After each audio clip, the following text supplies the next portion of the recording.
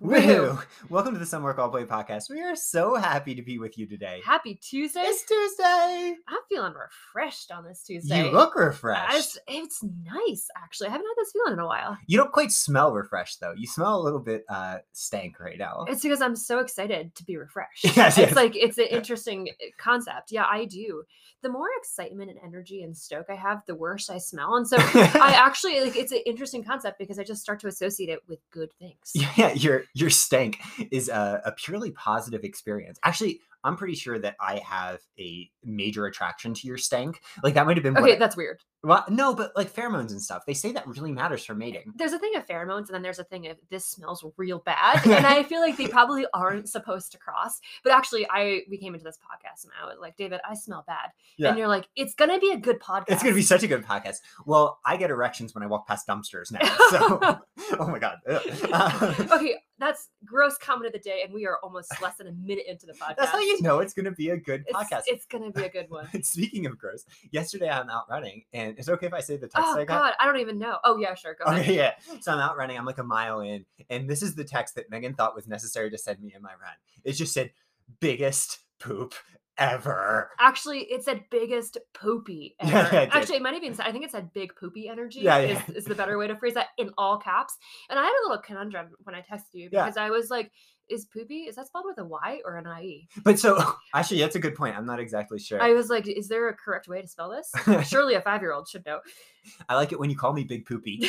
No, so the relevance here was that just a few minutes before, she had also gone to the bathroom and had also like messed up our toilet, which points out something about pregnancy you don't hear very often. This is us trying to be fully, transparent on the podcast. Pregnancy messes with the GI system a lot. It messes with a lot of your organs. Things just tend to get stuck in there. And then you know what? They come out at really inconvenient times. It's like, it is. I'm usually like very poop positive. I have an easy time pooping in the woods, very, respecting nature, all of that stuff. Yeah. And pregnancy has been a whole different boat. It is gross. It is weird. It's not fun. You usually respect nature, but you're currently disrespecting our toilet. That is true. Yes. Our sewer. Which I'm fine with. I don't mind with disrespecting the toilet, disrespecting the trees, and people's experience of natures. I have problems with. But yeah, obviously this is gross, but the reason we're bringing it up is like, I think often people don't talk about the random shit that goes on in life, like whether it's with pregnancy or other things. And I mean, I've seen that in athletes. Like what I'll often say to athletes in their log is like, I don't consider this like fully, like we're all in on the pregnancy experience until you've shat yourself. I totally agree. Actually, so as a med student, I was a little bit horrified. You help deliver babies as a med student. It was one of my favorite parts of being a med student because it was like, there is life coming into the world and I am the smallest part of it and I didn't drop this baby. I was actually very nervous. What is it like? I mean, that would be so nerve-wracking. I mean, someone is like right there. But no, if I ever so slightly like fumbled this baby, someone would pick it up. They would go full Tom Brady on this whole situation. Oh, the tuck rule? Yeah. No, so I mean, I'm not worried about you dropping the baby. I mean more being in the room and watching it. Like, this is where this comes in though. Okay. It's because as a med student, I was like horrified. People often, they don't talk about this. Yeah. And this is my first experience to actually fully realize this as a med student, was that when you give birth to a baby, you also tend to give birth to like a 5-pound poop at the same time, side by side, simultaneously. And I don't feel like they prepare women for this adequately because women are like, this is embarrassing. This is awful. This is horrible. And it's like, the 20 other women that I saw give birth just did the same thing. Yeah. Well, based on the pheromones, maybe I'll get an erection right then. Actually, I'm being induced. Yeah. So I've already thought about having my mom potentially as backup in case you pass out. In case I pass out? Yeah. I'm almost positive I will. Like, I've passed out when you've gotten PT. I know. So. I'm aware of that. And I remember being in PT and, we were married at the time and I was like, a baby's not going to be good for this environment. Yeah. Everything about that situation just seems like tough. Life is such a miracle, but I do not understand the geometry. I think, I'm not sure. I don't know if that SAT question, I would say none of the above. E. Well, I feel like it just prepares you for parenting. You give birth to an 8-pound baby and a 5-pound poop, and that probably describes like the rest of the life trajectory from there. And then you feel quite refreshed. Exactly. So we have such a fun podcast today. We're going to have tons of topics on both science and shoes, and also this big business topic that's going to be really fun. So please stick around and listen to that. But first, you've been, in addition to wrecking our sewer, you've been taking some time to slow down a little bit. It's been enjoyable. So Yeah. this weekend I took a slow stroll with Addie. Now I'm like kind of back in training mode. Training has a strong ish because it's like I'm a pregnant woman and training is all over the map as Yeah. it typically is. But it's funny, like I actually miss the slow stroll adventures I did when I was dealing with my heart. And so I was like, it's time to bring those back just because they're purely fun, but they also leave you feeling really refreshed for Podcast Tuesday. And I think it's just a great lesson for athletics in general. It's like if athletics feels like a drag in any way, even physically, if you're just not recovering, just slow down the easy days a ton. Like to the point that you're almost hiking. I mean, you can run sometimes, but like I've loved that about you. You just were out there straight strolling. I was getting selfies. You were apparently talking to all of our friends out on the trails. It was pretty remarkable. It's fun. Actually, I do have some moments though out there where I'm like, I wonder if there's hiking segments out here. And so I'll be like strolling, and then I'll just like randomly send really fast, like a fast hike for 6 minutes, and be like, maybe there was a segment there. And so it's kind of a mix of both. But I've come to love it, and I feel like if you are feeling like overwhelmed, just embrace a slow stroll here. Yeah, and it's not just in pregnancy. The physiology of really slowing down is so strong. Alan Couzens, a physiologist and coach who we love and talk about all the time here. Please follow him on Twitter. He is great. Talks a lot about zone zero work.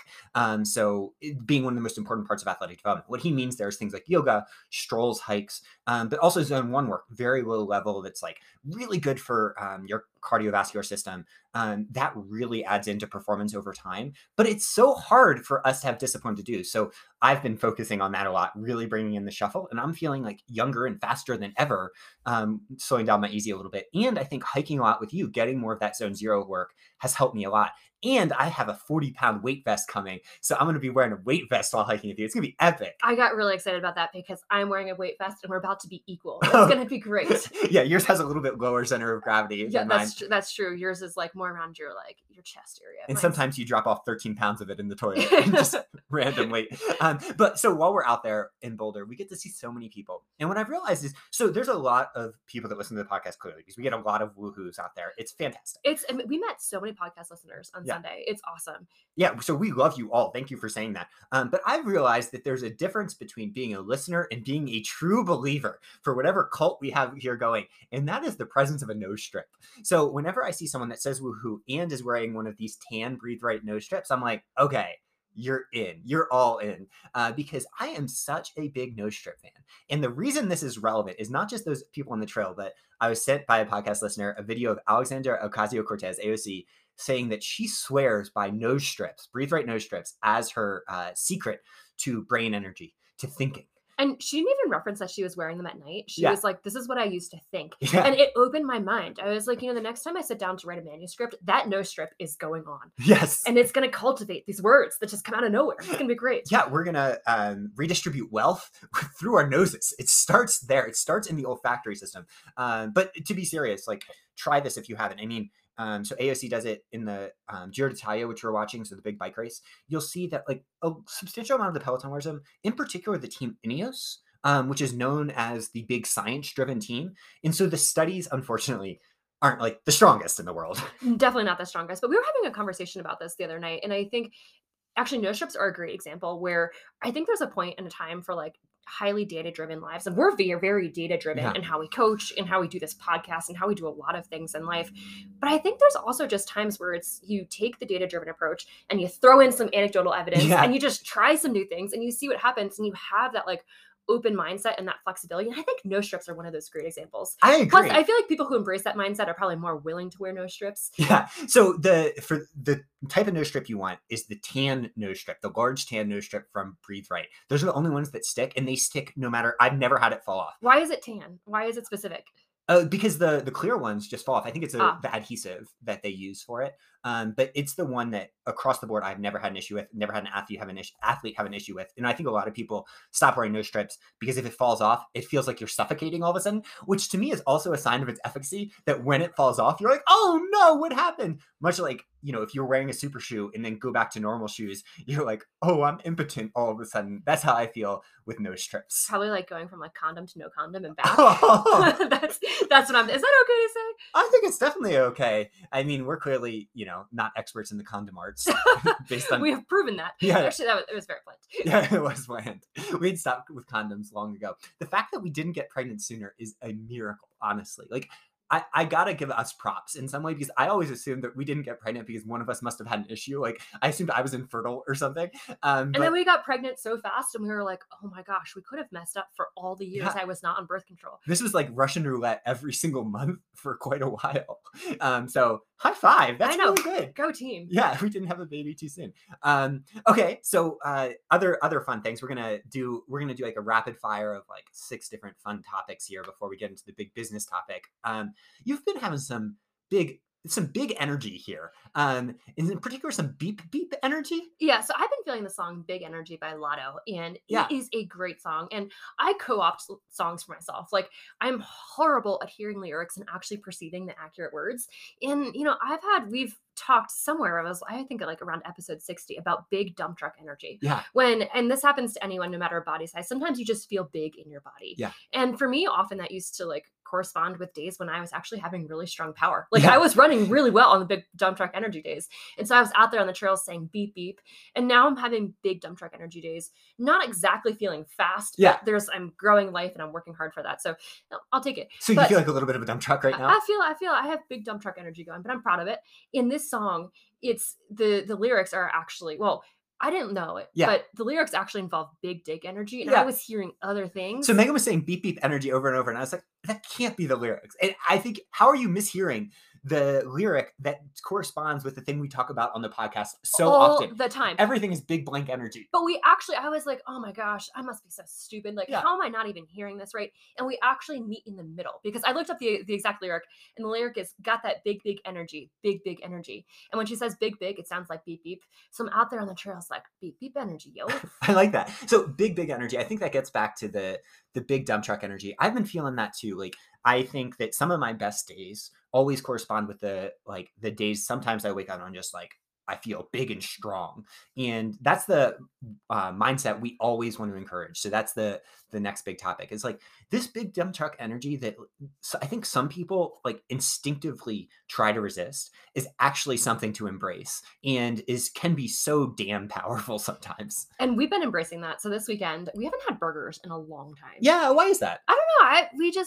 We go through different stages on like DoorDash or what we cook or whatever. And for some reason, we just like haven't had burgers in a bit. And so we finally found this new place in Boulder called the Wild Pastures Burger Company. It is life-changing. It is so good. And I was like, it's so good that this has to be a chain everywhere. And it's only in Boulder. So if you're looking for a franchise, it seems like it's a potential opportunity. Yeah. And while I was eating that, it was really bringing home, one, it was quite a foodgasm. It was a double cheeseburger. Yeah. And it was a foodgasm experience. And you put everything, you ordered it for us. There was like every single condiment and topping on there possible. Yes. There was lots of mayo. Though one thing that's interesting, this is an aside, but mayo has really gone through a rebranding that all of a sudden they call it aioli. And everyone loves it. It's actually true. This was straight mayo. This had no aioli in it. But it said aioli. It always says aioli rather than mayo now. I know, and it's funny because I am subject to that. Like, my thoughts on aioli, I would give aioli 5 stars. I would give mayo 1 star. Yeah. Which is really, I mean, and I am very like, I like all the foods. I'm very food positive.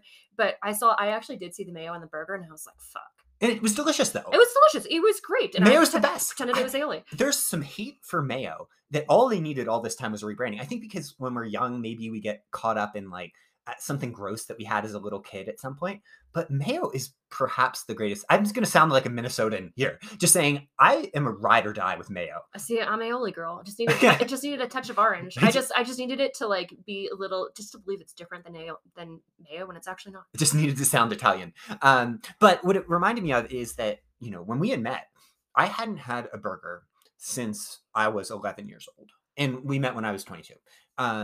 And that's kind of weird. And I think it's pointing out a little bit of a more serious topic that we're going to talk about here.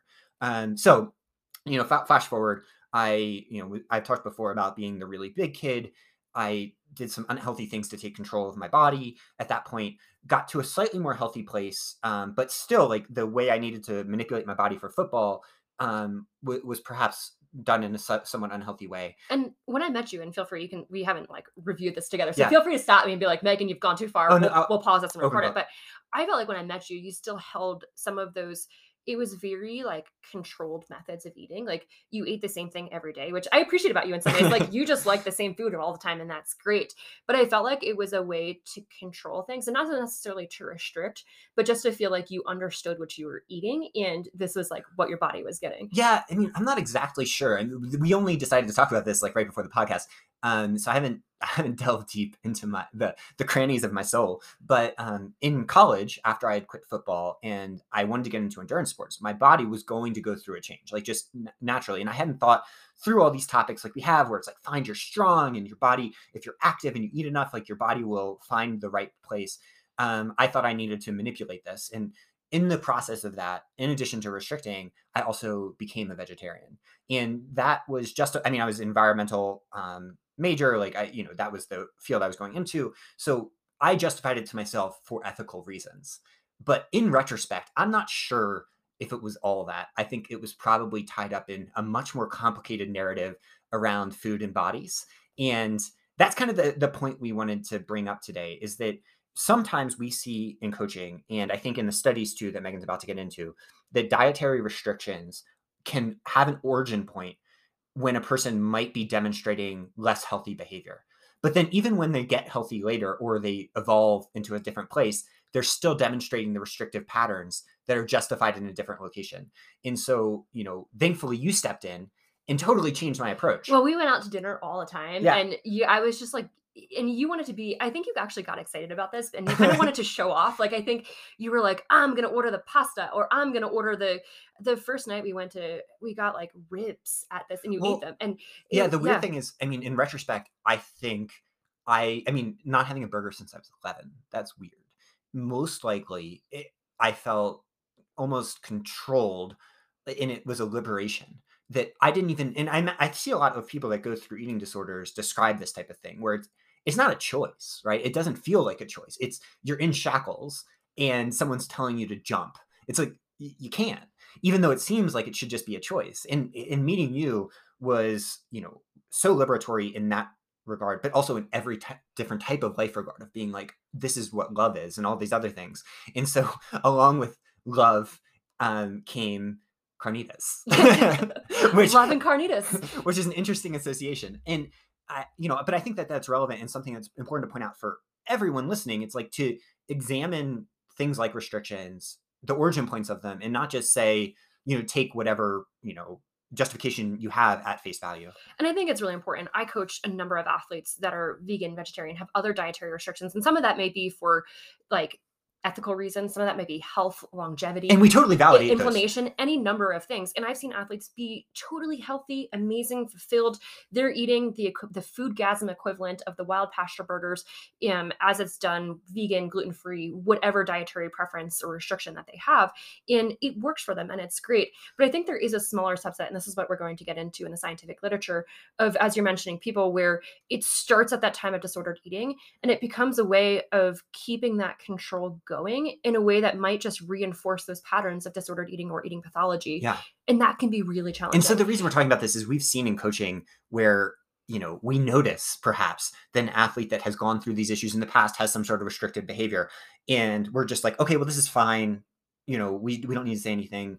They're working with experts. But then later, there's some issue like a relapse or something, and you're like, shoot, that was probably an opportunity to have a broader discussion. And because I was scared of hard conversations like the one we're having right now that are complicated, I didn't have it. Or, that restricted pattern becomes a way of holding on to control. And I think it's really important to dive into like personal situations and to just ask those questions of why. And I think this is where working with, a mental health professional, a counselor, a registered dietitian, and really diving into those associations, because it's probably different for every single person. And, we're talking about it in the framework of your story and what we've seen in coaching, but in reality, like, there's complex ties between all of these associations that are different for every person. Yeah. And it's probably like, we probably can't know, like, it wasn't until we started talking about this topic right before the podcast that I was like, oh shit, am I just like sublimating my own like background associations into this conversation. And I'm like, shit, that's really interesting. It's really, and I probably shouldn't go, like, I've always talked about later in my life, I'm going to be a vegetarian. And it's like, I need to be careful if I'm going to do that, because it's probably, that urge is not just environmental ethics, which is an incredibly valid reason. And I totally justify that, as is health for some people. But I need to be careful because of my own unique, specific personal background. And I think that's just where diving into the justifications becomes helpful. But let's get into the science of this, because I think this is actually where our points become highlighted. And I think this is where just working with that care team becomes really important. So in the Eating Behaviors Journal, there was a study published. It was called Increased Prevalence of Vegetarianism Among Women with Eating Pathology.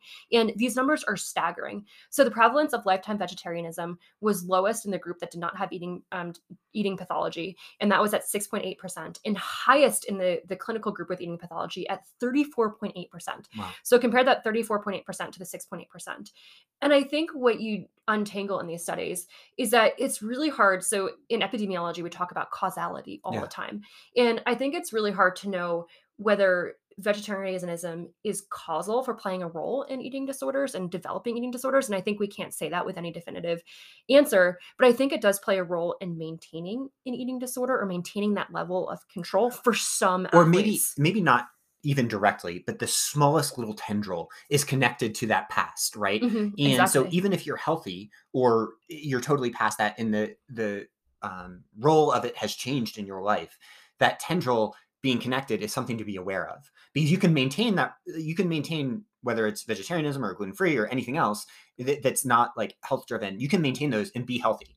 But if you're not aware of the tendril, I think you're at risk for, regression, relapse, the types of things that you see in coaching sometimes. It's like, oh man, why did I not talk about this sooner? Why did I not point this out? And that's why we've avoided having this on the podcast so far, is that it's like, we see this all the time, but it's hard because, like, I can tell that there's probably people out there right now that are like rejecting this fully. They're like, I'm totally different than that. And that's fine. You probably are. But I mean, based on the statistics, based on what we see, like, it is something that's out there. And if we just can help one person examine that and prevent that tendril from taking over their life later in an unexpected way, when an unexpected stress hits, then, maybe it's worth it to have the uncomfortable conversation. The tendril is such a great way to phrase that. And one other thing that I was curious about in the scientific literature is I do a lot of research that uses eating assessments to assess what we call like eating disorder pathology or eating disorder behaviors or different patterns of disordered eating. And I often think you can think about this in a different way too. And this comes from, there's a review article done in Vegetarianism and Eating Disorders Journal. And they said some vegetarians may be over-pathologized by commonly used eating disorder assessments that interpret heightened control over intake as indicative of problematic eating behaviors. And so it's actually interesting to think about the reverse side too, where sometimes we might be picking up amongst vegetarian and vegans, like in eating disorder and eating pathology assessments that we give in research, like actually picking up elements of control that might be healthy for that person. Yeah. And I think that's where it just comes into untangling the tendrils of what this means for yourself. Yeah. Oh, it's so interesting. So in other words, there might be misclassification. Exactly. Of something that could be like unhealthy control, but perhaps for that person, and it's like truly ethical, health, longevity-based reasons, that control is something that's powerful for them. It's connected to other tendrils of their life that work for them and that are healthy. Yeah. So I guess the big message here, there's no major takeaway, but it's the role of self-awareness in everything, and especially on this topic. And working with experts in understanding that, like, examining why you do what you do can be helpful. And for eating in particular, looking back at when it started, I think is really powerful. And, I think that might give you some answers that inform action, or at least inform, being aware of that tendril. Because if that tendril is there and you're not constantly thinking about it, or not constantly, but just know of its existence, there's always risk. And, we don't want to have anyone have to deal with that shit unless they have to. No, 100%. And you're loved, whatever you're going through, and talk it out. Yeah, talk it out. Talk it out. Like we are. So in a similar note, an athlete in their training log, this was the best coaching moment for me, is when this happens. I don't think I told you, but A and I, so the partner and I, have started a new tradition in our house. Every time we try to decide what to eat, we ask, what would David and Megan approve of and be proud of? I have also begun loudly announcing, like a battle cry, for David, every time I go back for seconds at dinner. I will beat these bad habits of eating too little. I have seen a huge improvement in the last month in my performance and in my eating. In fact, I don't feel nearly as tired in the morning and throughout the day. So that's what I think it's all about. I mean, food, all these things we do, all these behavioral things, super duper complicated. But having fun in it, giving yourself plenty of energy to get out the door each morning, it's where it's at. And if it's awkward to be like, for David, after eating a burger, I feel like that's a great place to be like, huzzah! Huzzah! Okay, I love that. Yeah. After you eat your burger, or even like during just like a mid bite, huzzah! Oh, that energy, yes. It's kind of orgasmic, actually. It's a foodgasm. It is a foodgasm. It's so true. A couple of fueling follow-ups that I thought were relevant. One is, so we talked before about carb storing activity, and why we partnered with Spring Energy to create Awesome Sauce is because it was 180 calories. And we're like, okay, this is something an athlete can take every 30-ish minutes and get lots of carbs like the science says. But what I realized in my race when I didn't have any Spring Energy available, you could just take 2 gels at once too. So I was taking 2 90-calorie gels right at once, and it worked so well for me. And I'm like, why did I not do this? Why did I think I had to separate them by 20 minutes when I actually kind of like the carb bombs during races? So you can try 2 gels if you haven't before. The mechanics of that is impressive, though. I mean, I'm this sort of person. It would take me like 45 minutes to run a beer mile because my ability to chug and take down fluids that fast is pretty terrible. So I come in with the opposite approach. I like continuously, and that means like every 3 minutes take sips on gels, and it becomes I consume a lot. I basically just have like a drip IV of gels at that point because it's just running continuously, and so different approaches work. But that's so weird to me though, because in real life, outside of races and running, you can just like house food unlike anyone. And I could definitely house a gel in the race, but it's just more fun to have a drip. Yeah. Usually, like when we're eating pizza, often we'll finish and be like, I could eat 3 more pizzas. Oh, I could eat a lot of food. We're like golden retrievers in that there is no off switch, which is fun and great and perfect. But I'm surprised though that it doesn't apply in racing as well. Yeah, but it's hard to take the liquid ones. You can't do that. So that's more for like Goose or Awesome Sauce or whatever that I do that. Like the liquid ones, if you do that, you're gonna spill it everywhere. It's gonna look like you have jizz all over yourself, which is what happens with the liquid ones. You finished a race and I was like, dude, what happened to you out there? I had a lot of fun with my athlete, Chris Myers. Oh god. Apparently. Oh my god, I'm so sorry. You held hands at the finish line. That's a little too close. It is. Oh my god. Yeah. Sorry, Chris, if you're listening. But yeah, no, the Science in Sport is my favorite gel right now. In terms of consistency, it's like this liquidy consistency. The liquid gels are very fascinating for people that don't like gels out there. Goo makes liquid gels. They make a liquid cola one that my athletes love. Yeah. And these for me are really game changing. But like you said, you can't take just a little bit because it will get all over you, and it's a very awkward story to tell your spouse after, apparently, especially when you cross the finish line holding hands with someone. Okay, next subject. This is on some recent vitamin D study retractions. This is some cool scientific drama. So there was a study that was shared on Twitter recently by Rhonda Patrick, who's like well-known nutrition expert, influencer type person. She's great. I think I don't really know her that well. But what I thought was interesting is that a couple months later, I saw that this study that she had shared that was in the International Journal of Sport Nutrition, Exercise, Metabolism on vitamin D got retracted. And it got retracted with some major burns from the journal. And that made me think some interesting thoughts about like studies and what we're sharing. It's horrifying. Anytime you publish now, I mean, I read my papers like 25 times before I publish, because it's like, I'm almost having like Theranos moments with these papers where I'm like, what am I doing wrong in publishing? Okay. But their findings were wild. Yes. Like if you believe this, vitamin D would be king of the world based off of the But a lot of the studies seem to indicate vitamin D is the king of the world. So because I think people didn't really bat too much of an eye. Like when you were just giving it the sniff test, when you were giving it the armpit test right before you like shared it on like after reading the abstract. So here's the thing about vitamin D. People study vitamin D as it relates to literally everything. Yeah. You could put in, it's kind of like pregnancy, where you put in pregnancy into Google and it will come up with a list of like 14,000 different things that are related to pregnancy. Same goes with vitamin D, because people want to look at vitamin D in association with everything. But the challenge is that vitamin D itself is also associated with so many metrics of health. And it becomes very, very challenging to untangle that in studies. And this one was an example. But this study found a 28% increase in maximum oxygen consumption in the higher vitamin D group, which is wild. That would mean that like if Salazar had a hold of vitamin D, he would just be giving like, I don't know, like 60,000 IUs of vitamin D a day to his athletes. Like that would be how wild the study finding is. I've seen interventions like that in some of the studies where they do subcutaneous injections. But yeah, it's true. I mean, I've seen someone dissect it and said that this would essentially mean that if athletes didn't have an actual change in fitness, given that in VO2 max you have mass in the denominator, athletes would need to gain 100 pounds. Like it's so beyond the pale of what seems rational. A couple months later, it was retracted. I'm pretty sure it's because they made up some numbers. The authors claimed that part of their original data was not like they couldn't find it, which is like a classic example of the dog ate my plagiarized data I or don't whatever. know, making up numbers is extreme. I feel like they may have just gotten the numbers confused. It's interesting. Sometimes in epidemiology, we have these things where we like people get numbers confused in tables all the time, and you have to go back and play with numbers and figure out how you can actually arrive at the faulty number. And so that's my theory actually, is that Yeah. they just like mixed up numbers in the table somehow. I mean, it is just interesting to think about how the analysis of science then influences what we think, what we say, what we do, and sometimes it's not always right. This also comes on the heels too. So there was a really interesting study that was published, actually in Nature, Yeah. and it was relating COVID and vitamin D, and that just got retracted as well due to randomization concerns. And that was kind of like a seminal study at the time looking at vitamin D.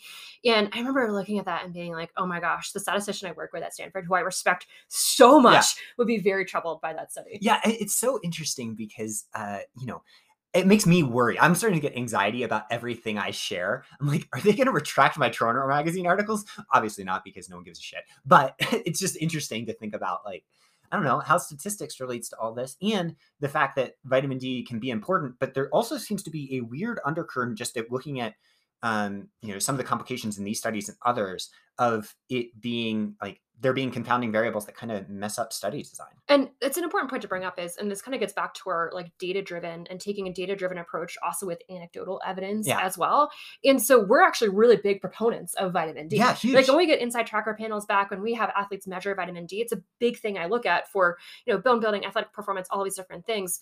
But it's really hard to create the exact like causal mechanisms of how that relates. Mm-hmm. But, we like athletes to be above 40, ideally above 50 with their vitamin D levels on a blood panel. And the thing about vitamin D too is that like, it's pretty hard to overdose on supplementation, and there's like little downside in taking a reasonable amount of vitamin D. And so we still really emphasize it, despite the fact that there's all these troublesome studies out there related to vitamin D. And it's so controversial for some interesting reason. I mean, there must be some unique dynamics beneath the scientific surface where maybe one of the reasons these studies are getting retracted is that there are vitamin D haters out there. I was going to use that word. There's a whole crew of vitamin D haters, and I know a few of them, and they're very good scientists, actually. And it's so interesting. I mean, I think it gets back to what you're saying about when you get so bogged down in the data, you might lose the forest through the trees just a little bit. So like these studies obviously have their issues, but I mean, in coaching, we see a fundamental difference with people when they're able to raise their vitamin D. And I think it's someplace to really focus on for yourself, but perhaps you won't find a study to tell you exactly why, which is the hard liminal space that a lot of us exist in when we're really interested in performance studies, but then also really interested in what works for people in practice. And that's why you have to take both together. And I think studies are starting to increasingly combine that like data-driven approach and the anecdotal evidence in like are starting to mix this together in a transparent way. Like I think when you do that with full transparency, it can work. But actually one other to conclude the vitamin D discussion, I'm writing a manuscript right now, and we found actually something called reverse causality, what we believe with vitamin D. So we were looking at athletes who had a history of stress fractures. And those athletes paradoxically had higher levels of vitamin D, which makes you go, for a second, that's strange. Like, isn't vitamin D supposed to be protective for bones and stress fractures? And our theory is that there's reverse causality. So people who have a history of bone stress injuries are likely taking more vitamin D because of that history. And so it elevates the vitamin D in that group. And history is the biggest predictor, probably. Yes. That's interesting, though, because I do know there are some theories. I don't know, actually, I don't know the scientific basis for them, that vitamin D supplementation can cause calcium leaching and some bone loss in some people. I don't think I haven't seen that in practice, but it's tough because where do you, like, is it reverse causality? Is it something else? And how do you know? But if you're out there and thinking about vitamin D, what I would really like you to get is some Athletic Greens, because if you use our offer code, you get a vitamin D dropper that lasts for a year. I've been using it recently, and in the past, vitamin D supplements, especially like a pill, caused me incredible stomach issues to the point I couldn't do it. This dropper has caused no issues. Not only that, I've had better stomach experiences than I've had in my entire life. And so athleticgreens.com/swap, SWAP. If you use that code, you also get the dropper in addition to the miracle Athletic Greens stuff. We've seen wild results. I've really loved it. I feel like I'm 22 years old again, sitting there being, eating carnitas for the first time. It's great. The dropper just looks really cool too. Like, Yeah. I feel like I'm like MacGyvering vitamin D when I like do it for you. It's really cool. Yeah. I usually put it in Nesquik. So like I'm canceling out any health benefits because I put Nesquik, and then I put some vanilla creamer, some coffee mate vanilla creamer, and then some salt, and then some vitamin D drops. And it is the ultimate drink-gasm. Do you put Athletic Greens in there too? No. I was gonna say, David, I'm pretty sure Athletic Greens would have like a coronary right now with you combining Athletic Greens and Nesquik, not the intended use. I do Athletic Greens when I wake up in the morning, and then I do the vitamin D usually after dinner or before dinner. So I do it later in the day to mess with that. So athleticgreens.com/swap. We're going to get into a little bit more on that in just a minute. But another really cool study that came out just yesterday, we're trying to keep you updated on everything that's happening. This was on strength gains with the minimal dose of strength work. And I think the results are really, really motivating, especially in things you're not motivated on at baseline. And this is because they had people doing just one session of strength training a week of 6 different exercises, only 6 different exercises. Yeah. And the results they found were wild. So participants were having 30 to 50% strength gains over the first year, and then 50 to 60% strength gains when looked at 6 years later. And I personally like this study because sometimes I feel like strength is daunting for athletes to do. Like I go through, I have this like very like on-off relationship with strength training. Like we're in it's complicated relationship because like when I'm training well and things are going well, I'm like super dedicated to strength training. I do it 3 days a week. Yeah. It's like spot on. When I'm like in these like training-ish periods when I'm pregnant, it like kind of all falls by the wayside. And I like this because to me, like, I think when I do strength training, I'm like, it has to be 3 days a week, 2 days a week. And this is just 1 day a week and it works. And minimal doses in almost all the studies that you're starting to see really do work. So it doesn't just apply to strength. It also applies like if you're a lapsed endurance athlete, if you bike once a week, you're going to see pretty substantial gains. The body is made to respond to these relatively rapidly. And that's kind of amazing. It really rewards any amount of consistency. And consistency doesn't mean doing it every day. It can just mean doing it weekly. And so know that it's okay to start anywhere. If you're listening to this and you're just like falling off the bandwagon anyway, you're totally good. Just do one session. And it can be 6 exercises, or it can be a 10-minute walk or jog, or it can be a 10-minute bike. And those really seem to add up. And I imagine that has to do with some fascinating ways that our genetic codes work, like epigenetic signaling, though, we're not exactly sure. And that's the really cool part, when we're not exactly sure why something works, but it really works. That's the good shit. And I feel like we talked about this like 80 episodes ago, and we gave people the idea that like, if you're listening to this now and you're like trying to ease back into strength work, just stop what you're doing and do 10 push-ups, either on your knees or just regular push-ups. Do it now, and that will set the trajectory in motion. I love that. Yeah. I totally forgot that we talked about that. The push-up movement. Yeah. Oh, let's start a revolution of just doing the bare minimum every so often. That's kind of our whole approach to strength work. But often that leads to like bigger gains and like people wanting to be motivated. But like if you can only do the bare minimum, that's also great too. Yeah. And I think it's where a lot of breakthroughs come from. I mean, I think I don't want to say, been thought leaders in this area, but I think our approach to strength work has started to really, take over parts of the running world, which is don't need to do much, do it consistently, and keep it going in the background to support your athletics. But that doesn't just apply to strength work, probably. It probably applies to just about everything. That is true. Okay, you want to do theory of life. Sorry to cut you off there. I got just so excited about this next topic. You had to start that laugh. You started the topic with a laugh. Yes. Well, it's just, this is an interesting one. I'm excited for this. And stick around to the end if you can, because we're going to have an ask of you, which is going to be a big one. But we want to start with some competition thoughts now that race season is really getting going. And this is going to tee up a broader conversation about business and media and some of the recent news that you may have heard out there online. So this is from an email I sent to an athlete. This athlete emailed about essentially trying to win races. They're an amazing athlete, but it's something you need to constantly check in with yourself. And this is what I said back to them. The key is the hard work of keeping these two things separate. Embracing competition versus wanting to win. Competition can be fun, uplifting, joyous. Wanting to win is a zero-sum game that often pushes people down dark paths in athletics and in life. So focus on the competition. We're going to train hard and be in a position to win on a good day. But the outcome of winning is purely luck/circumstances, genetic mixing with our situation in a way that is beyond our control. Putting emphasis on things beyond our control is what leads people to try to grasp at control in other parts of life, which is a specific problem for things like eating disorders, doping, etc. So keep that focus on the process. We'll train hard and race hard and celebrate no matter what, since you are awesome no matter what, and there is nothing that will ever change at a finish line. What do you think about that?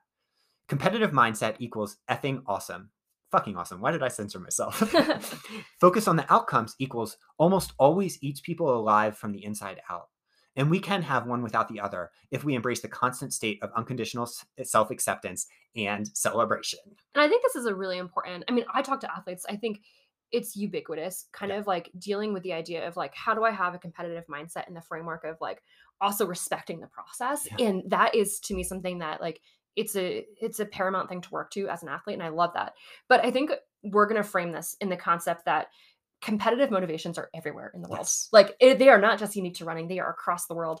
And I think once you combine competitive motivations with financial incentives, it can be really tough. Like financial incentives can create really, really tough competitive motivations. Yes. And it's a lot different because when we're having like an individual running journey, these principles are essentially a choice that you make every day and you reinforce. When we're talking about business, the financial incentives, particularly like of a publicly traded company or a capitalistic system, it can become, you actually need to win. You actually need to crush everyone. You actually need to continue growing past a point of all reasonable growth models. And that brings us to some of the things we're going to talk about business and the recent news in publishing. So first, we'll start with personal experience that has to relate to Trail Runner Magazine, one of our favorite magazines ever. And I got to start writing for them back in 2014 when they were a small little office in Carbondale, Colorado, that was plucky, making some money, but barely, just enough to fund operations. Like a really cool business there. I remember visiting their office in 2014 and we had like a pancake brunch with them after. It was great. And walking around the office and being like this small office, and they had an incredible like atmosphere and, as you said, like pluck to what they were doing. But it was wild to think about that this small office is powering all of Trail Runner, like, publication, print, online, all that stuff. And that was eye-opening to see. Yeah. And so to give you the window from a writing perspective, at first I was writing for free for quite a while.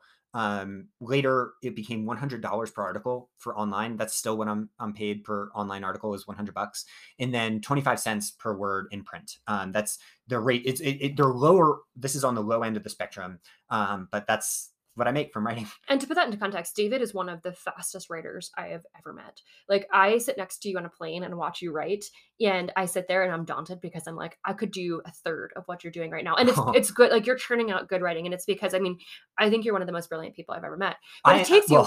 I was thinking I am with words like women giving birth are with poop. It just comes out. You can't do anything about it. And you sit there trying to figure out if it's a poopy with a Y or a poopy with an I. Yeah, it's just tough. It's just really hard. But you probably put 3 or 4 hours into each Trail Runner Magazine article, and you're getting paid $100. And that is like, in terms of your hourly rate, which I could probably estimate in different ways. That is so low for your hourly rate, given your credentials and your background and everything that you do. So I think writers face that across the board. Yeah. So print isn't. Writing in general, online media, it's in an interesting spot. So Trail Runner Magazine was a part at the time of Big Stone Publishing with Rock and Ice Magazine, a climbing and outdoors magazine, doing well. But around 2018, 2019, they were bought with assurances that nothing changed. But then the big thing happened in 2021, and that was the big acquisition. And in 2021, this was Pocket Outdoor Media. So Pocket Outdoor Media came in, and they were actually backed by $150 million from Sequoia Heritage, which led their Series B funding. And I'm always interested in this stuff because I've done some work in Silicon Valley before.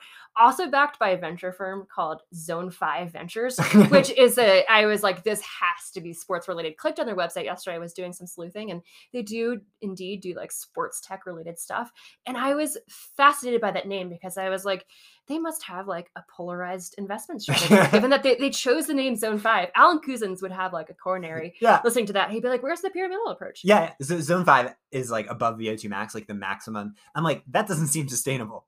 I feel like that's kind of a little bit of a secret. Like you should have a little bit more of a diversified approach. Zone 5 should only be 1% of your investment strategy. The rest of it should be Zone 1 and 2. I want Zone 2 Ventures to invest in SWAT podcast. But at some point, I think actually Pocket Outdoor and Outside Inc. I'm not sure exactly what the trajectory was, though, but it became Outside Inc., which is this really big company. And they had this mission to, just like Netflix and Amazon Prime, Outside will create and distribute distinctive content to a worldwide audience on any connected device. So this really big tech savvy, innovative approach was their goal. And they had tons of content because they bought Outside Magazine, they bought Outside TV, they bought Gaia GPS, Troner, Backpacker, like 40 other different magazine titles, including one called Vegetarian Times, which I just learned about. And it's kind of topical for a discussion. Yeah, so topical. So, they were, as from the outside world, my life didn't change because I'm insulated by, the editor at Troner, who's freaking amazing. But when this type of big acquisition happens, if you've ever followed business, if you've ever followed media, you can kind of understand that things are going to change. And so in early 2022, I heard that Outside was going to be moving into NFTs. And this was the moment in which we were like, things are changing. Yeah, what is happening? I was like, this is not good. Not because NFTs are necessarily a bad idea, but because what is the relevance? What is the connection and association?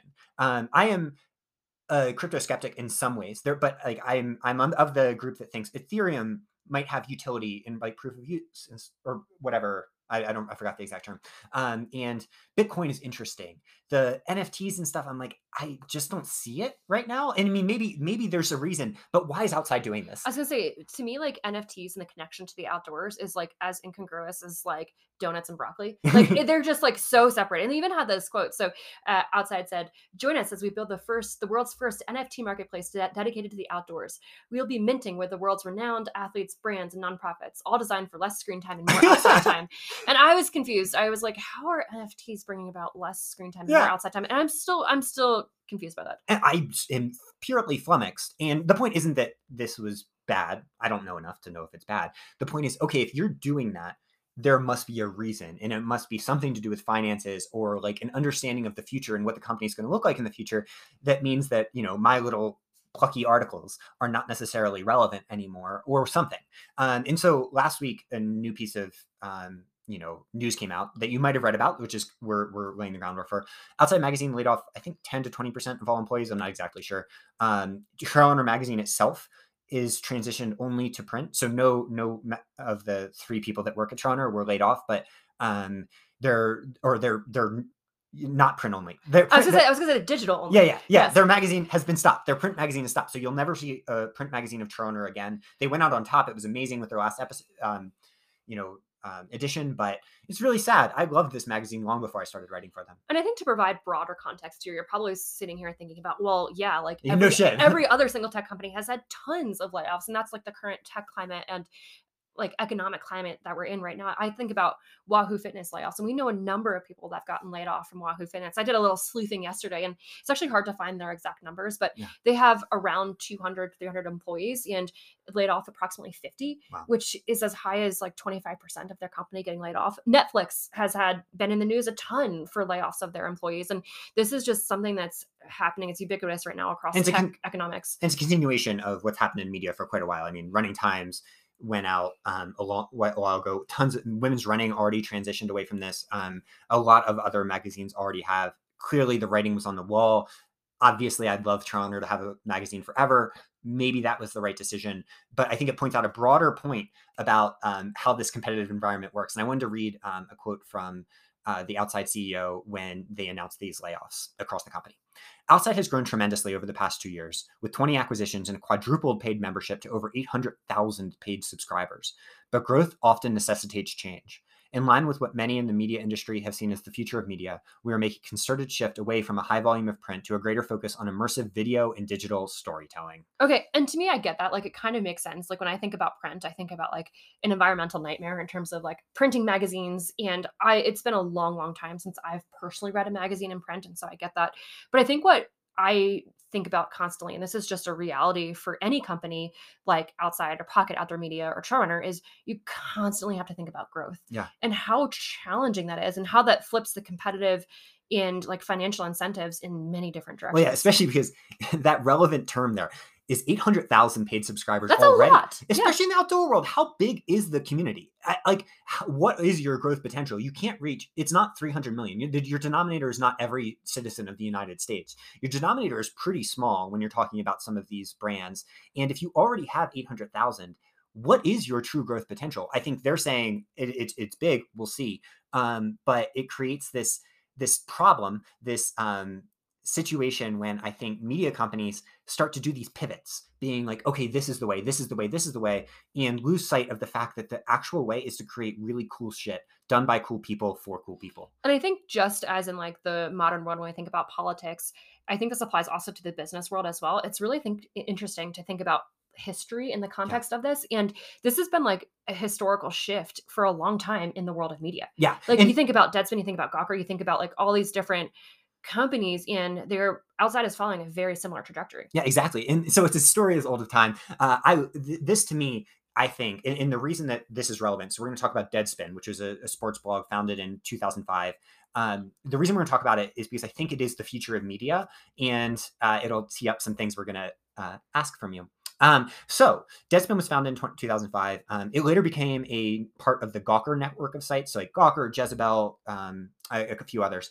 And it was immensely successful. I was a fan from the very first day, read almost every post. It helped form my writing style, like what I liked in sports, what I liked in pop culture. It wrote not just about sports, but about everything. It wrote about politics, talked truth to power, everything else. It was a great website. And then Gawker hit challenges when they published a Hulk Hogan sex video, and that turned Peter Thiel onto them. And Peter Thiel bankrolled a lawsuit, and Gawker lost for $100 million. But this comes on, I mean, Peter Thiel was infamously trying to like just push out Gawker for the longest time. And so like this sex video, I think, was like a convenient excuse to do that. But this had been part of supposedly Peter Thiel's mission for a long time. Yeah, that's another topic, but that this free market libertarian thinker like Peter Thiel's a very rich, like I think he's co-founder of PayPal actually with. He's very, very, very rich. He was with Elon back then. And they're the ones that are trying to get rid of media.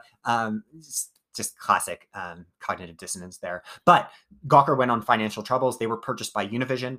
And then in 2019, Univision, they severed off these media companies like Deadspin, and they were purchased by a private equity group. And after that, all shit hit the fan for Deadspin and these other sites. And they were doing so as they were purchased by the private equity group. I feel like private equity groups often come in and they try to make things more efficient for companies. Yeah. And so as they were like creating this idea of efficiency, they had a like very similar, like, we're going to pivot to a video, and like videos are going to be like one of our main sources of like revenue and bringing people in. And in that process too, they started like auto playing advertisements. They were moving away from like, Gawker classically had like people were reporting outside of sports all the time. Like you would see an article on baseball right alongside an article on politics. And that was just what they were known for. And they started moving away from that, like emphasizing writers just to stick to sports. Yeah. And so when you say efficiency, what we actually mean is not giving a F about the people and what they care about and what made Deadspin successful in the first place. So they said, stick to sports. They said, you're only allowed to write about sports. On October 29th, 2019, the writers of Deadspin only wrote non-sports stories. And the editor was fired, and then the entire staff quit en masse. And that was a truly sad day for the future of media, because it was really seeing what happens when efficiency comes in things like Barstool Sports, which is a click-based model, advertising model. It runs up against the reality that to generate those number of clicks, you have to create shit content, because it's the only way to do it. You can develop a really passionate following of a small group by doing quality work. But on the internet, it incentivizes the most clickbaity stuff ever when you're doing it based on you get a fraction of a cent per advertisement shown to one set of eyes. And the ad model really drove home. The ad model stops people from creating really cool things. And so a year later, these disgruntled editors, they launched Defector, which is not Gawker anymore, and it's a totally separate new entity, and it's amazing. Yeah, so it's Defector like is the best. Heartwarming. Yes. And the way Defector was structured, so this media company is okay. Screw ads. We're not going to do ads. We're going to do a subscription model. And you've probably seen that. Things like Substack are starting to come into the media landscape. You need to subscribe to the stuff you enjoy, if you actually enjoy it, because that's the only way that this is going to be sustainable for cool, creative people. So for Defector, it's employee owned. They had $3.2 million in revenue last year, with only 30,000 of that from the ads. The rest of it came from subscriptions. And I think that that's the future of media. Like and they specifically say that our goal is not to grow indefinitely. Their goal is just to create cool shit with their friends. And they've had a ton of success. But if you're viewing it through a private equity lens, if you're viewing it through a venture capital lens, it's probably not successful, because yes, it grows the first year, but how are you going to continue 30% year over year growth when you're creating cool shit for a small group of people? It's just not going to happen. And that's a major problem in media if you want to avoid the barstoolification of, things you care about. And I think media in the sense of like Defector are starting to flip that growth mindset from an element of like subscribers, money, financial gain, to a growth mindset of like, what can we create that's like cool and meaningful and creative? And it's like a growth mindset of like, let's just write what we want to write and hopefully like make the world a slightly better place in that process. And I am like heartwarmed to see more and more people kind of approaching this approach, this model. Yeah. And I think it'll resonate with people it's supposed to resonate to, but it won't resonate with everyone. And so, if you don't like least common denominator stuff, like our big ask to start is subscribe to the stuff that people do that you care about. I believe Free Trail does this, Ginger Runner Live in running, a number of different things in running do this type of thing.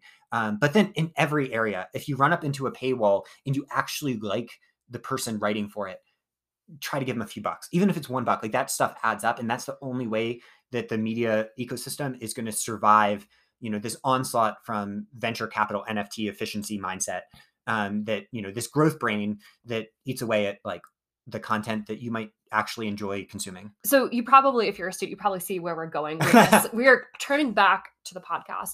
And we've been talking about this for a long time. Like we started with this podcast as we're just sitting down as like having a date on a Tuesday morning, recording and releasing this to you, but it's wildly grown. Yeah. And that's been amazing. And I think we've recognized that this needs to be a priority and it needs to be something that we invest in for ourselves so that we can keep releasing this content like every week for hopefully the rest of our lives, because it's fun. It might be. And also seeing some of our friends get laid off last week makes us be like, shit, maybe we can go do more. Maybe it can go beyond this podcast in the future and be something like Defector, where we're providing lots of cool things in a place for our favorite creators to create. We're not sure of exactly what path that's going to take, but it also involves distancing ourselves a little bit from the ad model over time. So good example, Athletic Greens. We truly love Athletic Greens. Like it is no lie. How many companies are there like that I actually would just like unabashedly say go for no matter what? It's probably not that many. And with Athletic Greens, we were going through the process of, we have like a sales-based model with them. And we were asking them like about how many sales we've had so that we can understand. And they sent us to a website. And what number did they tell us? You clicked on it and you were like, it's 0. Yeah. And I was like, wait a second. I've had like tons of people message me on Instagram saying they've bought Athletic Greens from our account. And long story short, it wasn't, they had made a mistake. They were very kind in correcting that mistake. We've actually it hasn't been fully corrected yet. Yeah. But we have actually sold a lot of Athletic Greens. But the point is, we're still at the mercy of things that we have no insight into. And like, who knows what's going to happen with that stuff. We're still going to pimp Athletic Greens forever because we love it. But it made us think about 2 points. So one, we're at the mercy, like people can just tell us whatever. And I mean, Athletic Greens they're fixing it. They're being great. But like, if we didn't work with a company that was like as kind and consumer minded as Athletic Greens, like someone could just tell you, oh yeah, you sold 5 lip straps, like when in reality, like you sold more. And I think we recognize the frustrating nature of that. But also I think we recognize like, I am the world's worst salesperson, like horrible. If I was selling cars, I'd be like, do you really need that car? Yeah. Like, don't you think something more economical would make sense? Like, I would be so bad at selling cars. And I don't think we want to be cars salesmen on this podcast. Like, we like selling Athletic Greens. We like selling Whoop because we believe in the products, but there's not that many more products out there where we're like, we're going to do an ad read to support this product because we think it makes our listeners' lives better. Yeah, and we refuse to do ad reads. We just like talk about shit naturally. And that only so far, like we had a lot of companies reach out and we're like, it's just not going to overlap. Like, and so, in hopefully in terms of long-term vision, what this is going to look like to start is, us doing this podcast, us doing a few other things. In the future, maybe it can go greater. We're hiring someone that's a brilliant. We're hiring an assistant and she's amazing. I actually don't know if we should say it's her like first week on the job. So, but she's a boss beast. She's a boss beast. She's a force in the running world. We had our first meeting with her on Monday and I left and I was like, huzzah, this is so great. But I think it gets to the point that like, we are starting to recognize that we need to invest in this podcast. We need to invest in people that can help support this podcast. And it's important to like take that leap. Yeah. So all of that is to tee up patreon.com/swap. We're setting up a system where this will be a trial run into if we want to expand this in the future, there are $5 and $10 tiers. So patreon.com/swap SWAP. The tiers are called the Woohoo Crew and Huzzah Superstars. And what we're going to do is release some bonus content each week that just goes out to them. That's going to be 20 to 30 minutes talking about running, sports, politics in quick hitter question and answer fashion to start. In the future, there'll be things like newsletters and merch. But even if you don't care about that stuff, if you listen to the podcast and like it, it would mean a lot. Patreon.com/swap. This is our idea of what can we do in the future with this? Can this be more towards like our profession when we have a kid, where we coach, but like we don't do a million other things to try to make money, and we don't write for other places. We control our own creative future. And I think it's for us, it's investing in that hope of like providing inclusive, loving, funny content that people enjoy. And as you said, like having the power to do that ourselves, not at the mercy of ad reads or, a company or other places, because I think the way that we believe in the way that we can do that. And it takes making that leap and making that investment to just try it out and like test the waters and see if this is what we want to explore. So we absolutely love you all. No obligation to do this. If you can't afford it and you still want the bonus content, email me, contact, we'll figure it out and make sure it works, because this isn't about money. We want to expand this. It's more about how can we do this forever? I think it's really similar to like the start of the podcast too, when we were open and we were like, this is just a science experiment. I mean, we believe in ourselves because like that's what we've been trained to do. And that's what we like, it's been an investment to like have that concept, but it's in a science experiment and we're excited to see where this goes. Yeah, we'll see where it goes. So on Patreon, you'll get a lot of extra stuff. We're kind of unsure exactly how it's going to look over time. There's a Discord server apparently, which is like if people want to talk to others about different topics. I mean, we have a lot of really cool listeners. Maybe they want to connect. I don't know if people are going to be using that. I think it's cool. I mean, we have people that our swap community is special. Like the people that send us emails, I'm like, I wish you guys could all connect in some way. And I think that's something that we'll work towards over time. Discord server, I had not heard of. Discord server to me sounds like we're going to be like communicating with foreign nations or something on there. The way that it's described as like a server, but it's kind of like a Slack chat is what it comes down to. It just looks a little bit more like foreign-y. But I mean, I think it could be a really cool way to like communicate with other podcast listeners and our audience. And so we'll see. We're going to build it all out over time. We'll have bonus stuff going up later this week. So if you sign up now, you'll get that bonus like episode when it comes out. And we'll go from there. At the very least, hopefully supporting us, that would mean a lot, but also don't worry about it if not. We love you no matter what. This isn't this is why we're not good salespeople. Yeah, what we're saying. Yeah, like, I can't even sell this. But I'm more comfortable selling like the fact that we're hoping to like provide love in this context than like selling a product. Yeah. Like to me, like this is horrifying and I'm sitting here like, I don't know if I can do this, but it's at least better than selling like a random like, I don't know, piece of sports tech or something. It's so true. Okay, so let's do a big shoes conversation now. This is kind of a sexy topic because we talked about a lot of the science of shoes last week. Now we want to get into personal anecdote and breaking down shoes one by one, because I actually think shoes really matter. I agree. And I think there's so many like different personal associations and different associations with shoes. And we certainly have built those up over time, but we also accumulate this like wealth of data from athletes that we coach and like how they're interacting with shoes. And we'll weave that in along the way. I will say this though. So we'll talk like really, really openly about like Nike, Hoka, Saucony, Adidas, New Balance, kind of like the big shoe companies because they're big. Like our podcast does not touch them at all whatsoever. I feel like it's hard for me to like scrutinize companies that are smaller, like Speedland, Dynafit, like some of these other companies, because I just don't want to do that. They're small companies. Like we're coming in with like an N of one approach and like a data collected from a small coaching team. And that just doesn't feel right. Well, I love what a lot of these companies are doing. So we'll give them some props at times too. Yeah, we'll give them kudos only. Yeah, kudos only. Or some light jokes in there. That's true. But yeah, I mean, obviously, like usually where you're saying, okay, this is the science, here's our biases. This is all our biases mixed with just a little bit of anecdotal experience. And mixed with a lot of humor. When we talk about biases, it's a lot easier to work in humor. Yeah. So especially after doing that big ask of you, let's just get our biases out there and start shitting on things. No, not really. But for me, my first experience with shoes being fundamental to my growth is Nike discontinuing the Lunar line of shoes. So you might remember the Lunar Racer and the Lunar Trainer. I used to wear these for everything. I would wear them in 50K trail races, these little road shoes. I wore them to win Way Too Cool in a muddy year. It was my shit. And then when Nike discontinued them, my career suffered, at least for a year, because I wasn't able to find something that worked for me in the same way. And I think I've grown around that over time, but I still wake up in tears sometimes. I was gonna say, it's like one of those breakups that's still triggering to you. Yeah. Like, you will always have a first love for Nike Lunar shoes, and I can't, like, I am never going to satisfy that part in our relationship, and I've come to peace with that. I used to have shoegasms every single day when I put them on, and now it's just totally dry down there. It's true. Meanwhile, for me, I had a different experience with Hoka. So we ran for Nike for a long period of time. I personally love Nike road shoes, especially like Nike Pegasus for me. We'll get into that. Like, it is for me like the shoe of all shoes, and I have a love affair with the Nike Pegasus. We had an interesting contract situation. Hoka or Nike would sign one of us, but not both of us. Hoka would sign both of us. Which one would it sign, Megan? We don't need to go into that.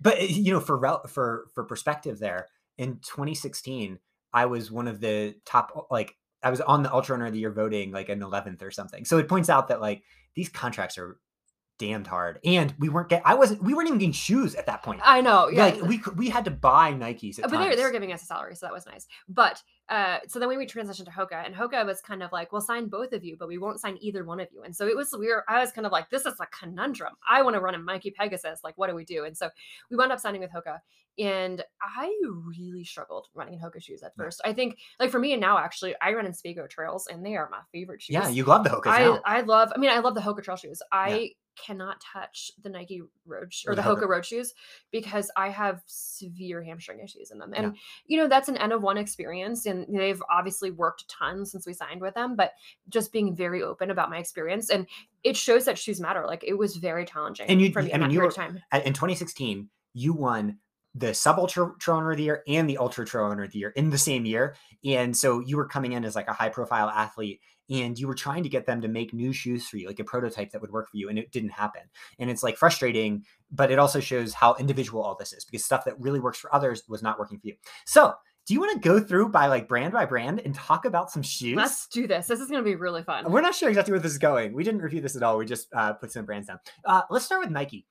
The Pegasus as a road shoe is so damn fast. I absolutely love the Pegasus. Yeah. It is like, I'm glad we're starting here, because it's actually really hard to talk about any shoe after you talk about the Pegasus, because the Pegasus is like music to my feet. Yeah. I love it. But it has, for me, the recent models have been too narrow in the toe box. So I never thought I'd be one of those people that all are under every shoe post that's like, when is the toe box going to get wider? But something happened in Nikes that it just rubs my big toe. And so I'm really hopeful, because apparently in the 39, the model that's going to come out in June in the US and has come out internationally already, that's totally corrected. I'm really hopeful that the new Pegasus is going to be the shoe that's useful on non-technical trail and roads, and basically everything. Like, I have used the Pegasus for fast running workouts, and it is better as a fast running shoe, as we'll get into, than for me, the Hoka Carbon shoe, in terms of its actual performance, which is pretty shocking. I think this React foam that's in the Pegasus is really good. The foam is spot on. I'm pleased about that too. I have an exceedingly narrow foot, and so the new Pegasus model, or like the trend of Pegasus models, has worked for me. But I would say in California, when we were running, and doing a lot of our trail racing in California, I wore the Pegasus for every single trail race. If I did that now, my ankles would be so fucked because as the Pegasus have gotten narrower, I recognize that I can't wear them on trail, because it's like an ankle sprain. It's like a ticket to ankle sprain city. Yeah, definitely. And so on their trail shoes, the Wild Horse is a shoe we both really enjoy in terms of its speed. It's fast. I get so sore. It is after hard days. As a rock. Yeah. I had this realization. I was like, I actually loved the early models of the Wild Horse. I thought it was a great shoe. The newer versions to me are so freaking hard. And I had that realization when I was walking around the house in the Wild Horse, and it sounded like I was walking in high heels. Yeah. As I was walking, it was so loud in a way that like no other shoe has been. And I was like, it's because this is rock solid. I love that test of for me, it's like just tapping my knuckle against it. And if it sounds like you're hitting a piece of like steel, might be a problem. And it gets back to a broader point. I'm not sure the rationale behind rock plates. You have a shoe on, unless that's a really narrow shoe, you don't need extra shit protecting your foot. I've never heard of any of our athletes having major foot issues from hitting a rock on like a shoe that's already protective. Granted, I'm sure there are some out there, but I think rock plates are wildly overprescribed in some of these shoes, which makes the trail shoes so much worse than the road shoes. Basically, every company we're talking about will find some road shoes that we like. In the trail shoes, it's like, this is an overproduced piece of shit. It's like listening to like the worst pop music you've ever heard. Totally agree. Two other things in the Nike Wild Horse I have noticed though. So I wear them for Tigerfall. They are a fast shoe. And you went so fast. I've recognized though that if you get them wet, they become a little bit less of that, like, you're like, it's like such a firm surface that you're running on. And so before Tiger Claw, I was like, do I give my shoes a shower? These were like Yeah. totally new shoes. And I was like, should I stick them in the shower and let them dry overnight? And I was like, this is too complicated. Let's not risk it. The outsoles of Nike shoes, a little bit like a slip and slide in Yes. wet conditions. Granted, I don't care about that much. Like, I always think lugs in traction aren't really the biggest shoe. All I want is like enough grip to feel confident. I don't need a shoe that glues me to the ground. Also, if you struggle with ankle sprains and you're wearing the Nike Wild Horse, I would consider wearing a different shoe. I see loads, not just, I mean, I've personally experienced that, but athletes I coach, the like Nike Wild Horse is a heat-seeking ankle sprain machine. And if you're struggling with that, I would try a different shoe. So the Kiger just looks rough. It's not enough shoe for me. We're both like a little bit more shoe than that. Whenever I see athletes wearing it, I'm like, how are you going to wear that for 50 miles? People are so much more efficient than I am. Yeah, I saw an athlete wear them that I was racing, like a competitive athlete for a 50K, and I was like, huh, good luck with that. That's a good choice. I got pleased seeing them wear Kigers on the in starting general, line. we like slightly more supportive shoes for the long distances, just because there is some evidence that it can protect against muscle damage. And if not, it just lets you be less efficient. Like at the end of races, at least the 50K I did last week, it's like you clomp a little bit, and it's nice to have a shoe that lets you clomp. Yeah. Next one, the Peg Trail 3, I think, is now what they're on. It uses the same foam as the pegs, so the Peg Roads. So it's very responsive. It's very fast. It's also very heavy because it's a much bigger piece of foam. I think that, so this is one of our Nike athletes often wear this shoe. It seems like a great shoe. It's just a lot of shoe. Drew Holman wears it. Anything that Drew wears, I'm like, Yeah. it must be magic. I mean, he's done great performances. And I've had athletes that really enjoy and appreciate the shoe. It seems to be a mixed bag. I've had some athletes that experience knee pain, actually, randomly. I'm not entirely sure. I think it's because it feels like you're running on stilts. The stack height on that shoe is so high. I think they're like 11.8 ounces too, so they're heavy. And they're heavy. It actually reminds me a lot. I was doing research for this podcast yesterday, and the Nike Shox. I posted this on Instagram. Around the time of 2002, like Nike Shox were a big deal. And they remind if you remember the Nike Shox, that's what it feels like, I feel like, to me, running in the Peg Trail. You're just like running on this like stack height of a shoe that it like feels bouncy and springy for like, I don't know. I'm just not a fan. Yeah. And I mean, I think it gets back to, why is this trail shoe so complicated? Like the Pegasus is amazing. Make a wider Pegasus so that you don't sprain ankles. And they used to do that actually with some lugs, and it's an amazing shoe. And I think, yeah, they used to, right? Like long before trail running hit like mainstream, they made a Pegasus trail shoe that was incredible. It was basically just like Pegasus with lugs, and I actually wore it to play field hockey. Great shoe. It's like, bring that back. Why is it so complicated? They probably didn't sell much at the time, but I think now things would be different. That being said, who knows what the market is? We're talking out of our ass a little bit. And then let's go to Hoka. I'm so sad about the Evo Speedgoat stuff. I've had a love affair with the Evo Speedgoat shoes, and it's a good thing because we have 12 of them downstairs in my size. We found them from all over France, Italy, Europe. Meanwhile, I'm on my last legs. At Quicksilver the other week, the 50K, someone commented afterwards, how old are those shoes? And I'm like, I don't know, probably 600 miles. But here's the thing, they work at 600 miles. Like I like very rarely do this. I probably put 800 miles on my last pair because it's like I have to milk every single penny out of the Evo Speedgoats because I only have a limited quantity. And I feel like they perform just as well as Mile 800 as they do at Mile 1. And that's a good thing. But the problem is, so the Speedgoat 5s came out and they said, this is going to be like the Evo. And some people really like the Speedgoat 5s. But you know what? It's not the same. The true believers out there will understand. Okay. It just feels different. You are the only one. Every single athlete that I've had that wears the Speedgoat 5s, actually maybe except for one athlete, has loved it. Yeah, but you don't know the true believers. The true believers that are right, like the Evo Speedgoat is special. The Speedgoat 5 is just a little bit firmer, a little bit less responsive. It's not cutting it for me, so I'm having to move on.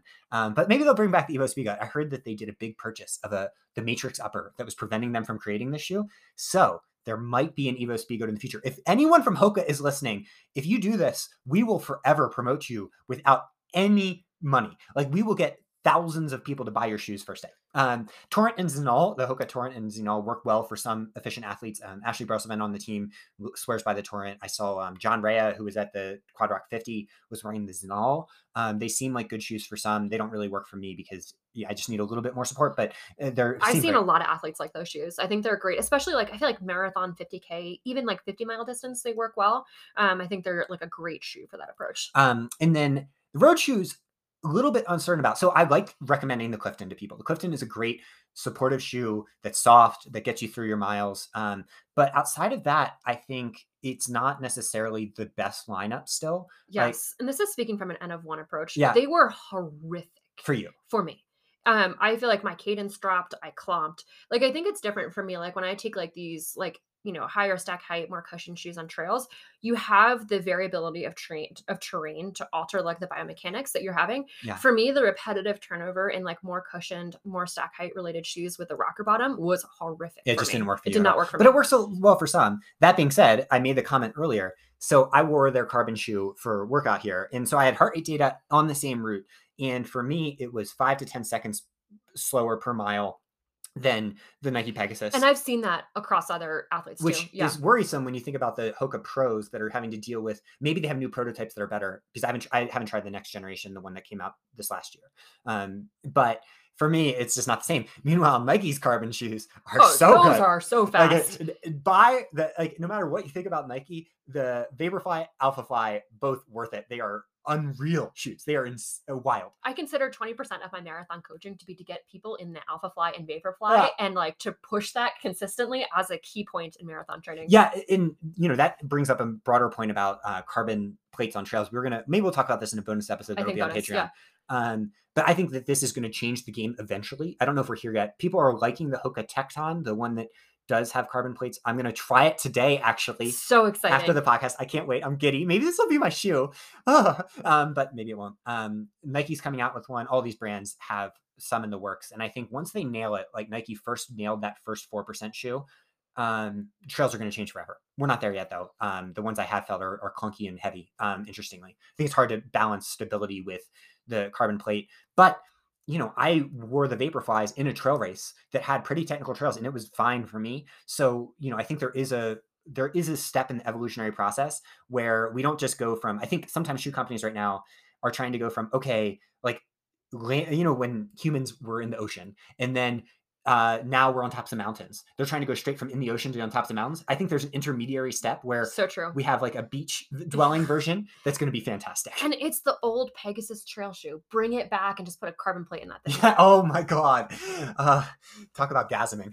Okay, so we're going to rapid. We talked about those two brands more because the ones we're more experienced with, given that we've ran for them both. We're going to rapid fire through some other brands now in alphabetical order. You want to do this? Let's do it. We'll start with Adidas. Fast road shoes. I like their road shoes. Those road shoes are great. Their trail shoes are a different story. Yeah. So I won a pair of trail shoes at the race, and I think it's like their racing shoe. But I tried it. It's like a slipper. I believe Stephen Kirsch ran Western States 100 last year, or at least part of it. It's like people are such different runners, and it gets back to don't listen to our advice at all if you're different than us. Like, I would break after 5 miles, let alone 100. It's amazing that people are able to wear these shoes for the long distances they do. Actually, Adidas has a similar conundrum to Nike. I like their Solar Boost shoe is like, I'm kind of neutral on it. It feels a little bit bottom heavy to me. Yeah. But like, just put like, there's actually some like decent traction on that shoe. I'm like, just put a little more lugs on that. It'll be great. Well, I'm a little bottom heavy, Megan, and you love me. So why are you judging Adidas this way? Okay. My current crush is on Craft shoes. Okay. We're just going to, before you even dive into this, you have an exceedingly high crush on Craft shoes. And this is wild to me because you have actually like never even worn their shoes before. I've never even seen them. This is from like online dating only. You're looking at a picture and you're like, I'm going to marry this person that I see on Tinder. Yeah. That is how your relationship right now is going with Craft. You've never even worn their shoes. Well, maybe marry them. Maybe wear their skin as a jacket in terms of this obsession. I've just read a lot about them. They use really cool foams. They do some really cool things with their shoes, and David Blaney wears them. I can't wait. I'm going to get some soon. I'll report back on what I think of Craft. That's my new hope, because someone told me that they're like the Evo Speed Goats that I really trust. So we'll see. Next, this is not in alphabetical order. I was just going to say this. Where are we going? Speedland. I really want to try their new prototype. They have one that's coming out that's all Pebax foam. So it's the 4% or the ZoomX foam. And it's a wider piece of it. Looks really cool. I've heard good things from athletes. I haven't been able to get my hands on it yet. So Speedland guys, you're out there listening, hey, send them to me. They also seem really cool. They support athletes really well. I really like their company mission. They actually, I think this is like a standard contract. They often give athletes equity in their company. And I feel like it's a great way for athletes like to be invested in the business and to learn more about it. And, I don't know where that's going in terms of like they seem like they're doing great things, but I appreciate that model. But I also think Speedland is kind of the Patreon that's versus, true. What I mean? In terms of like, or crowdfunded work, subscription model. I really appreciate it. And they're putting themselves out there. They're investing in themselves. I respect that a lot. Yeah, so me go Speedland. Ultra. The thing I was thinking about them in comedy, they say that like, if you really go in on a character, you're really committed to the bit. Ultra is really committed to the bit of zero drop. They're all in on zero drop. They really are, because they have shoes with massive stack height and zero drop. And I'm just kind of like, huh? Yeah. That being said, I kind of want to try them. Oh, they're very soft, actually. And I feel like you love soft shoes.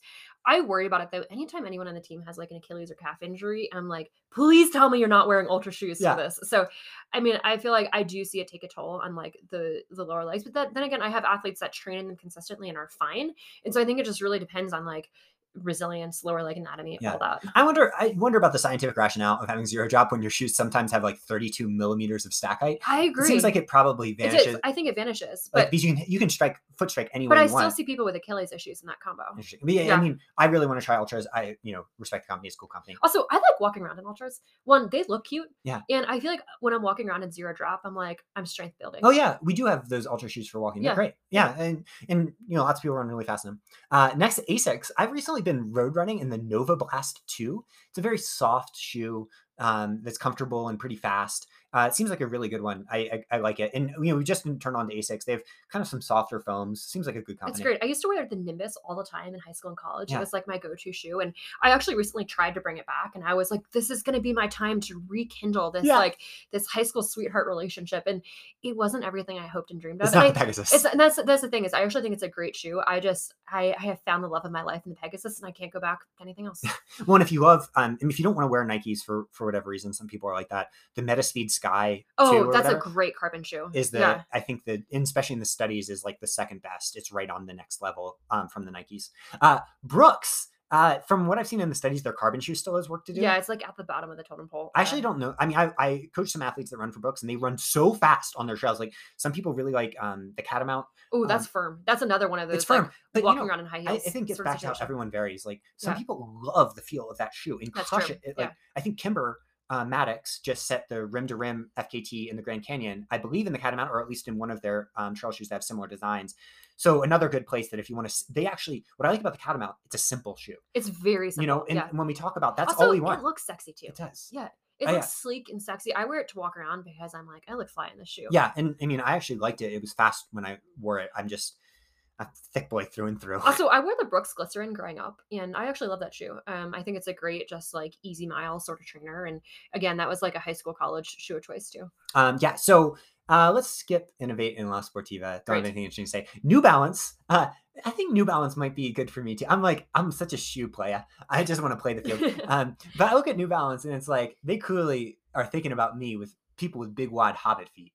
It's like they got that Hobbit feet action going. They have a really wide toe box. Yeah. Actually, I love their 1080 growing up. Their Fresh Foam line, I really appreciate it. They have good trail shoes. Yeah, and I think New Balance could be a big player in the trail field if they decide to be in the future. Like their structure, the way they design shoes is really conducive to trails. I've seen athletes excel in their road shoes on trails.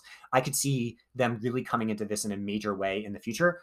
Who knows? Haven't really seen them, take that huge step in making like the next big shoe yet. I actually tried the New Balance Hero for a little bit. Oh, yeah. And the New Balance Hero had this it was this extension coming off the heel that was to prevent you from kicking mud up onto your backside. Yeah. And I was like, but that's the whole point of trail running. Like, I feel like you have a fundamental misunderstanding of trail running if you put a heel extension on to prevent mud from splashing. So I was a little peeved by that, but I actually did like the shoe. You were going to wear it for Tiger Claw. I was. So you flew in it. Oh, I walked around in the airport in it. Honestly, my feet were very uncomfortable. Yeah. And then we did a shakeout in it and my feet were also very uncomfortable. And then I had to go buy Nike. So she wore a new pair of Wild Horse to crush Tiger Claw, which is probably a pretty good advertisement for the Wild Horse, even if we talk some bad things about it.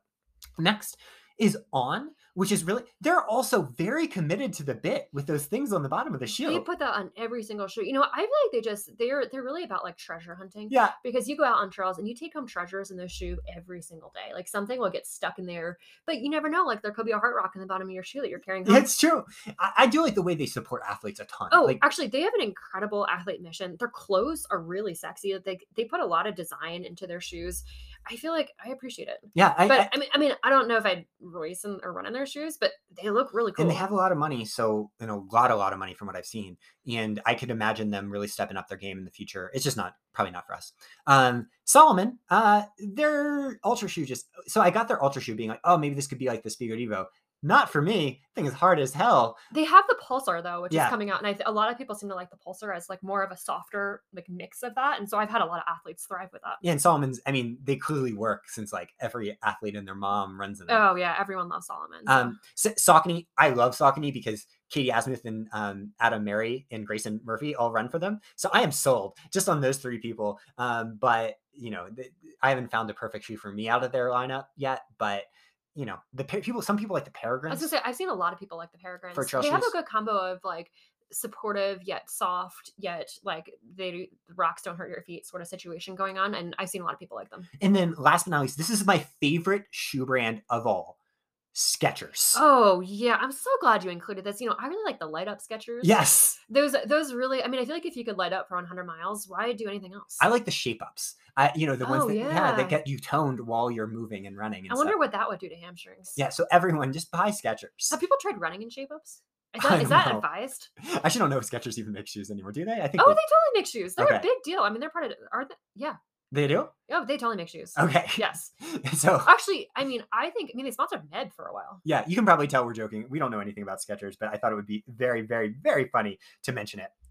So this was quite an episode. Do you want to get to listener corner? Let's do it. Thank you for sticking with us. That was I feel like that was like perhaps the most fun I've had on the podcast was that 20 minutes. I feel like we need to do more of like N of 1 deep dives and stuff. I think sometimes there's just reviews. There's too much pressure to have science everywhere. Sometimes we just need to shit on things. I know, it was really fun. So if you follow on the Patreon, patreon.com/swap, we're going to be trying to do lots more fun things that involve. We'll do other reviews. Yeah, that involve a little less prep because like a lot of the times we have to prep so much to know the science for the regular podcast, which we'll always do. That we'll release some of our spicier takes on Patreon. Oh, let's do it. Okay, so listener corner, and this is from listener W. I just wanted to say thank you for your incredible podcast. I'm a relatively new listener. I discovered y'all while listening to the Trail Runner Nation podcast and loved your vibe.